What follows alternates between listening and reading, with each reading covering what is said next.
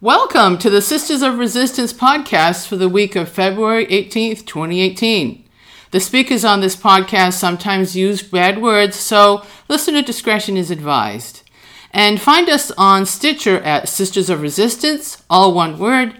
Find us on Podbean at Sisters of Resistance, all one word, at podbean.com. And then find us on Sisters of Resistance on Facebook. And email us at sistersofresistance3, all one word, at gmail.com. And in addition, please find us on iTunes, Apple iTunes, and find us on SoundCloud, again, at Sisters of Resistance. And I'm excited to say that I am here in Vero Beach, Florida, with my two sisters. We're sitting across from each other, so this is in fact a live show. So, who would like to begin first? Franny, would you like to start? Well, sure. I think it's just great to be down here in Florida. The weather is spectacular, and it's fun, of course, to be together and have all the sisters be together. And so I thought that, what I was thinking about, it was most important to talk about, was the indictments that just came down on Friday, and the fact of the focus that the Russian intrigue had on the state of Florida. And Meg, how are you doing today? Hey, I am so glad to be with my sisters and be here on a beautiful morning, and it really is fun for us to be together. So welcome to everyone else who's joined us. And I want to do a shout out to our friend Valeria. We were at a party at her digs last night with some of her Florida friends, and it was really wonderful. I can't remember them all, but there was Tim and Tom and Linda and Ray, I think, was one of them, and so Harvey. So it was quite a nice group of folks to talk to. And congratulations on her anniversary. There you go. Get another day, my friend. So Franny, why don't we start off with you? What you got going on? Well, I think that from some of my friends in Florida, I know what a difficult time they had during the course of the election. My closest friends in Florida were supporting Hillary Clinton, and they really were heartbroken at how difficult it was to advocate for Hillary during that difficult time because of so many people and so much of the population down here was so hateful towards Hillary. And now we discover, after that carefully drawn and brilliantly written 37-page indictment that came out on Friday, February 16th, that the Russian effort to influence the United States election of 2016 had a heavy focus on Florida.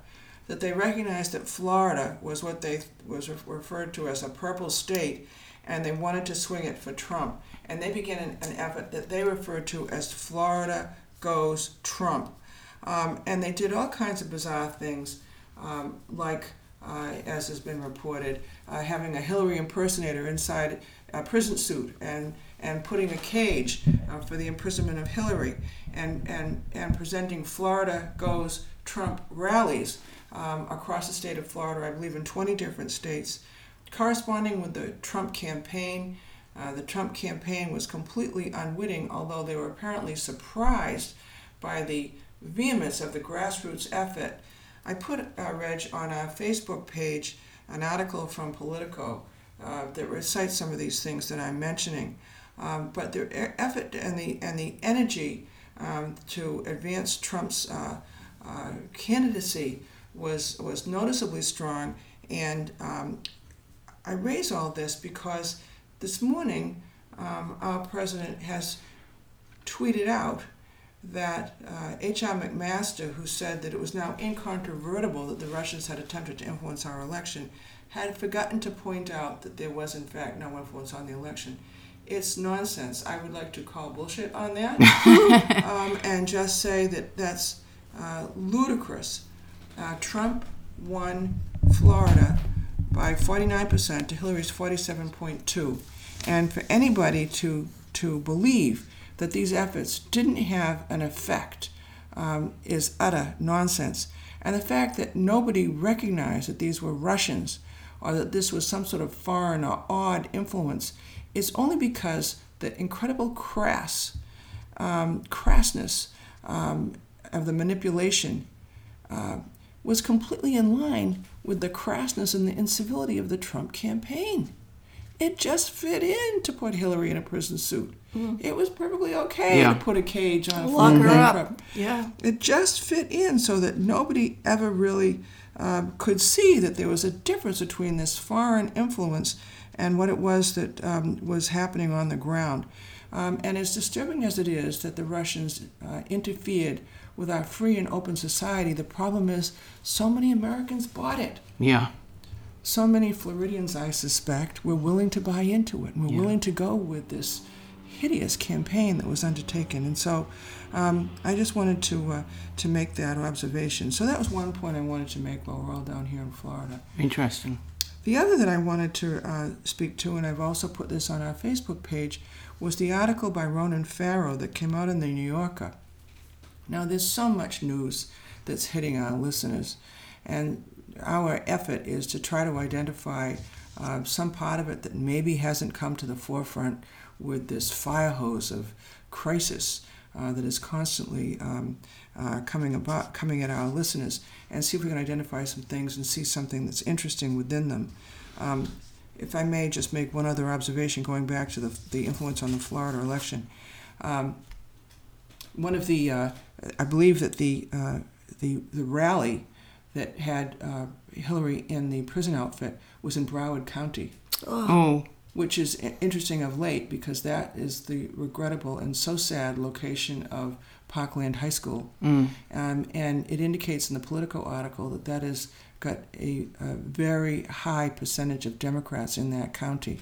So I think that's one reason why we can look to Parkland and the resurgence of efforts towards gun control coming out of those kids and that population because of their interest in progressive politics. We can hope. Yeah, I noticed that there's a very different quality, adept, able speaker, a high school kid who's doing quite well, sharing sharing his thoughts. And there just seems to be a very strong movement among these high school kids, and I think that may be the way. That may be the way that we have to go with these things, because nothing else has worked, and no one else is listening to this. And if it gets them out and voting, that's right. That energized. Would be very important. That's a very good point. That's Mark. a really good That's point. a very good point. So forgive me for going off track there for a second, but the Ronan Farrow article, goes back to Trump's various alleged affairs. And listeners will recall the name of Karen McDougal. Karen McDougal is a woman who was alleged to have had an affair. She was a Playboy bunny. I'm not sure if she was a porn star, but at any rate, she was mostly, her career was in the Playboy side of things, and it's alleged that she and Trump undertook a relationship in 2006.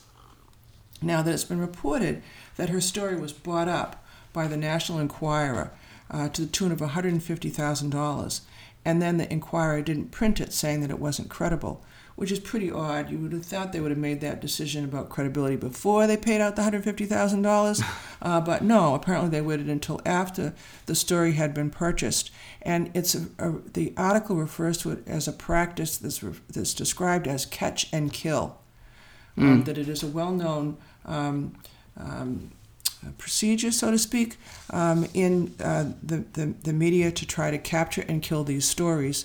The National Enquirer is owned by a company called AMI, American Media International. I think that's the full name of it, run by a man named David Pecker, who was alleged to be a friend of Donald Trump. But at any rate, they purchased for $150,000 the rights to Karen McDougal's life story insofar as it had to do with sexual relationships with then married men. And so she is under an obligation to only let her story go in that direction. So how does Ronan Farrow get to have an article? Well, it turns out that Karen McDougal appears to have had a male companion who looks like he was a live-in companion, who somehow came into possession of an 8-page written narrative by Karen McDougal of the presumed affair with Donald Trump. And it's from that 8-page handwritten narrative that Ronan Farrow writes his story. And I put the article up there. People can read the specifics. You saw something about it? Yeah, I saw it, and what came to mind for me is the juvenility, her juvenile handwriting. It's like big, circly, It was just so interesting. And the thing that the article was that, the gist of the article was that all these scenarios, the scenario that happened to Miss McDougal happened to all the other women that are alleging that they had a meetup with 45, and that they are all denying. They said it was in a hotel room, and it was in a hotel in Beverly Hills. It was private. He ate steak and mashed potatoes. That's what you call a pattern. Lawyers would call it a pattern. A pattern of conduct. Right. There are certain things that are just signature and specific to an individual. And he always has the TV on. that suggest a pattern of conduct. Right. So you're right. And the matchup is between Karen McDougal, also Stormy Daniels, and then there's a third woman whose name is escaping me now. I think it's Alana Vervos or something like that, who alleges that she was approached or assaulted in some way against her consent, with the allegation regarding McDougal and regarding Stormy Daniels, who's also someone named Clifford. It's with complete consent. But the pattern, as you say, is the same. It's not just a hotel. It's the Beverly Hills Hotel in a bungalow. Yeah. And so for the benefit of the readers and my sisters, who I knew would be interested, I looked up the Beverly Hills Hotel, which I didn't put it on the website. I was sorely tempted. But there are 23 private bungalows offering a unique Beverly Hills experience with their lavish decor, private access, and spacious living spaces. The most exclusive bungalows are complete with private patios and gardens, plunge pools, outdoor showers, and more exciting features. It doesn't sound like the Hilton that we just went to. No, to visit. where the air conditioning didn't work. And so, as a practical matter, this is a certain pattern that to me suggests credibility. I'm not sure what the National Enquirer had with a problem with it, but at any rate, what it says to me is just what a messy history, what a messy lifestyle. That's a lot of time and resources. They also said they were all escorted by Keith Schiller, both of them. Yeah. The bodyguard. To the bungalow by the bodyguard. Who was made the chief of staff? The high. And he brought the firing. He brought the firing letter to the FBI, firing Mueller. Wow. But still, it exposes the person who engages in such a lifestyle to blackmail. To extortion. To compromising and compromat, as the Russians call it. Yeah. So what gets interesting here is that AMI bought the exclusive rights to the story, but it seems as though they continue to have an interest in her, and every time there's a journalist who's interested in her story, they suddenly start to up the ante. They talk to her about how they're going to have put her on the cover of the magazine. They're going to have her host various Emmy and TV award shows. They're going to boost her career. They're going to help her advance. This is McDougal? This is McDougal. Yeah. Advance her aging and skincare line. And it seems like they've got her on a pretty short leash. They also want to get her a publicist. They've permitted her to answer legitimate press inquiries. So it sort of seems as though they've got her on a leash. They let the rope out a little bit. They bring the leash back. And the implication of the article is that it makes Donald Trump very vulnerable to the publisher of the National Enquirer. Because if they do publish Karen McDougal's life story, it stands that Trump is going to be harmed or shamed or hurt in some way. I submit he's vulnerable to that because allegedly paid off $130,000 to Stormy Daniels, or at least his lawyer acknowledges that he did so. He's very afraid of having this stuff come into the media, and yet he's got this messy, indisciplined lifestyle. And what does it say about somebody that has spent so much time and resources in satisfying himself in these kinds of ways in a bungalow at the Beverly Hills Hilton? And so to flesh that out, though, it's you said if the National Enquirer, and the guy named the guy David Pecker. Yes, is he the CEO? He's the CEO, I believe, of AMI. AMI. Okay. So it's two separate entities. Well, the AMI is a parent corporation to National Enquirer. Okay. So it's all the same organization, all the same outfit. All right. But don't you think he'd put the kibosh on that if someone tried to print that? The article suggests that he put the kibosh on the story, but he also controls the story. Okay. And should he, for whatever reason, want to influence Donald Trump, he would have the ability to do that. Okay, which goes back to blackmail. And goes back to my personal belief that the salacious tape that's alleged in the dossier is likely to be true. Yeah. This is just my personal opinion, and it's likely to be compromising material that the Kremlin holds on Donald Trump, which is why we see Donald Trump wetting his pants every time it comes time to take a hard position against Putin or the Kremlin. And so it's very disturbing. It's very sad. Go ahead, I'm sorry. Those are my observations at this point. And that he's done nothing in his most recent tweets or anything to share about how we need to put the screws to Russia, how we need to do something about that. He's done nothing. I guess this is Sunday morning that we're taping, that we're recording, and I guess it was a wild tweet storm last night, just crazy. It kind of reminded me of Captain Ahab. I think takes a complete nut at some point in the book. Or maybe it was the movie I saw. Gregory Peck acting as Captain Ahab. Meg refers to this as Trump chewing through his chain and being off the reservation. And so he did differ with McDaniels. But you're absolutely right. That is the really frightening point, is that we were attacked. Yeah. And he is doing nothing to vindicate or advocate for the United States, our president. There you go. I rest my case. Thank you. Meg, I see you are ready to go, chomping at the bit, speaking of someone, so talk to us. What you got? Well, I just want to say, following up on Franny's comments, that of Trump and the National Enquirer, I think they like to let this beautiful woman out a little bit, because it enhances 45's virility in terms of his base. All these people who wish they could have such a lifestyle. But it's hilarious to think of every time 45 checks into a hotel, they have to bring out the rubber sheets, because you never know exactly what's going to happen.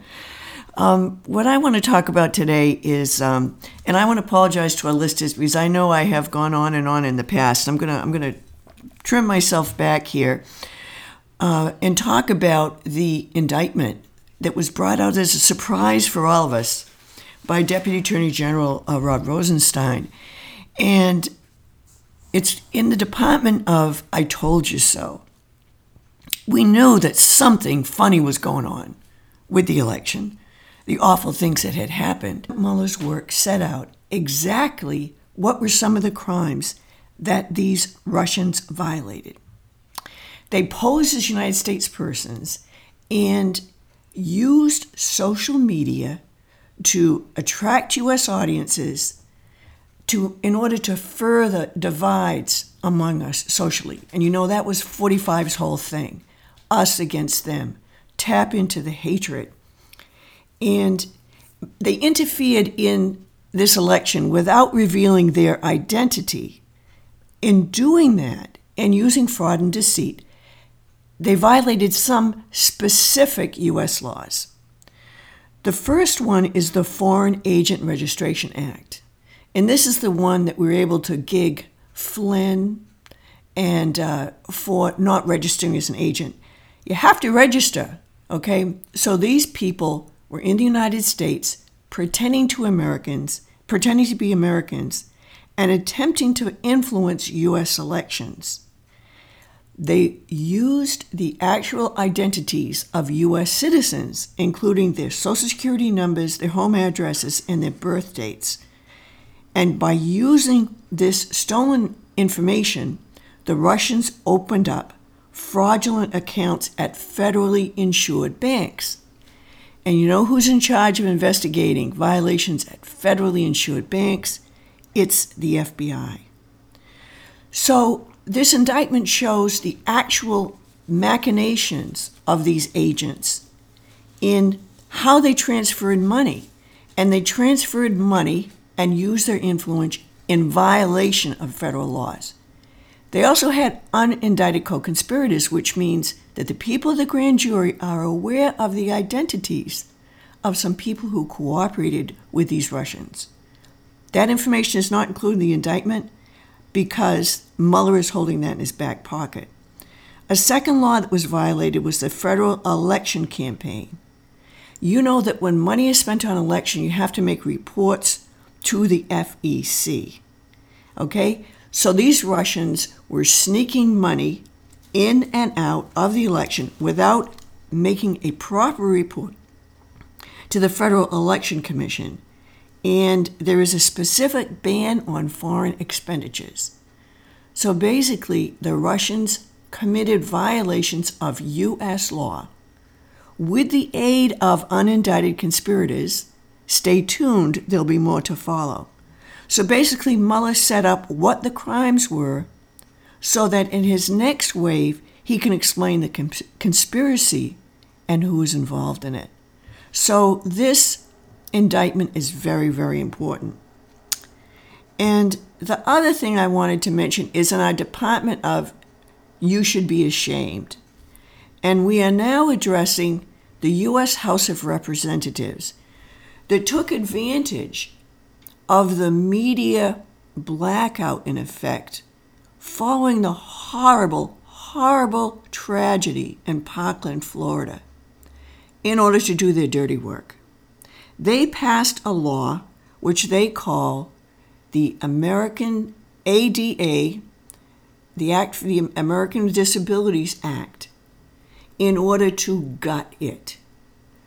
The original act was signed by the first President Bush in 1990, and the point was to prevent discrimination against handicapped people who sought access to public accommodations.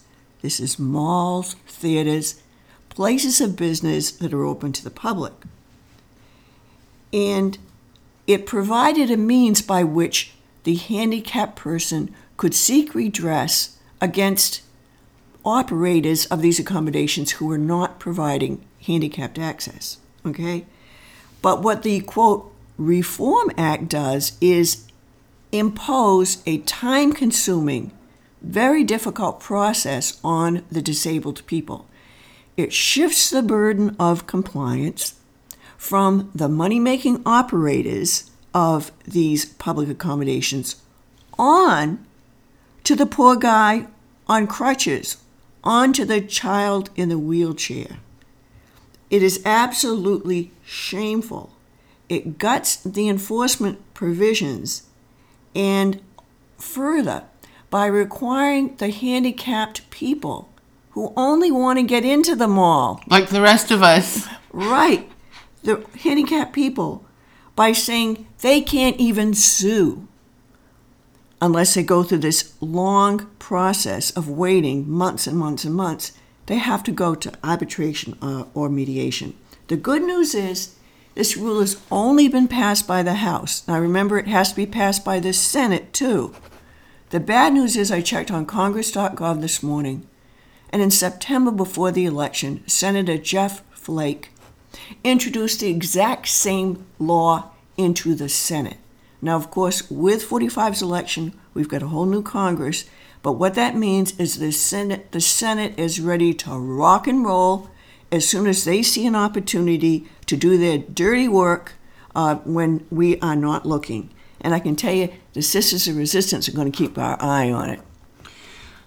Wow, that is shocking. It's shocking, it's not unusual, and the shame. No one has any level of shame. No one has any shame, has no integrity, has no credibility. This administration seeps just Cruelty. They had months, and they could not follow up on the children's health insurance. They don't have time to talk about the Dreamers, but they do have time to allow mentally ill people to get guns, and they do have time to put more burdens on disabled American veterans, American citizens. Shameful, but not surprising. These people disgust me. well. In that vein, Meg, I recall seeing. In fact, it was Rachel Maddow who was talking about Senator Charles Grassley, who was making commentary about the reasons. He was saying that the states are not doing a good enough job in submitting information on their mentally handicapped people, and that the federal government is not doing a good enough job in entering that information into the indices. I want to point out that each state has varying laws on what constitutes a mental illness. Secondly, voluntary treatment is not a prohibitor under the NICS Act. Thirdly, Grassley himself introduced legislation to make it easier for the mentally ill. And that was followed up by our wonderful President 45 as one of his first official acts, in that he took away a protection for the American people, which was that persons receiving Social Security who are not considered to be smart and sane enough to handle their Social Security check, okay? His executive order says, hey, but you can still buy a gun. And that was brought up by Grassley. So I can say that these men are despicable. Absolutely. As I said, there's no level of shame that these folks will not go to. And the NICS index is meant to be weak. It was designed to be weak. The NRA fights everything that might strengthen it. And the FBI has at its access an instant, expensive fingerprint background check. But the NRA lobbies to prevent the use of fingerprint background checks, which are most accurate. And you know why? Because it doesn't want potential gun owners to feel like criminals. Well, tough shit. Get over it. Get over it. Get over it. So what I was, again, I hardly ever know where to go with any. Stunning week. It was a stunning week, and it all dropped on a Friday afternoon as we were driving home from St. Augustine, and we're listening, and we're checking our iPads, But this morning, I have just a ray of hope. Apparently, these high school kids in Florida are pretty pissed off. I mean, and I'm so grateful that they're going to be taking action. So one of the actions, I posted it on our website, on our Facebook page, is that organizers behind the Women's March are planning a national school walkout day to protest gun violence. Now, with our fellows last night, someone quoted the date as being either May 20th or May the 1st. However, the article says it's hashtag National School Walkout for 17 minutes at 10 a.m.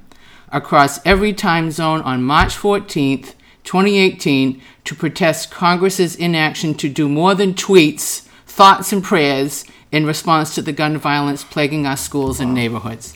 So Meg? Well, Reggie, is that something that regular people can support?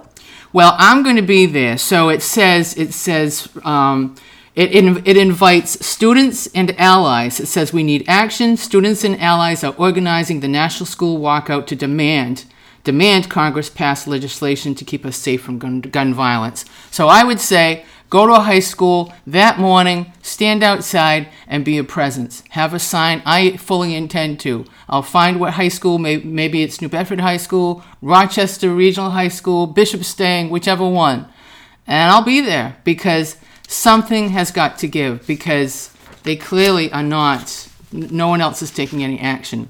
Yes, Meg? Well, also, as Fernie mentioned, Parkland, Florida, happens to have a high Democratic percentage, and you could see it in the articulate statements made by surviving students who had not been brainwashed by their parents. So it was a tragedy.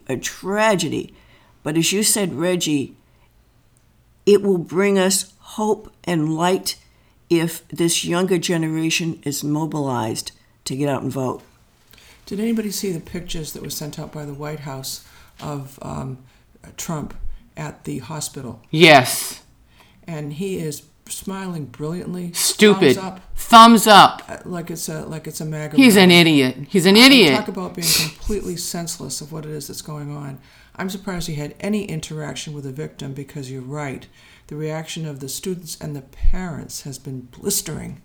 Absolutely. But he didn't go to Parkland. He went to the hospital, which was in Pompano Beach. So he is a big chicken.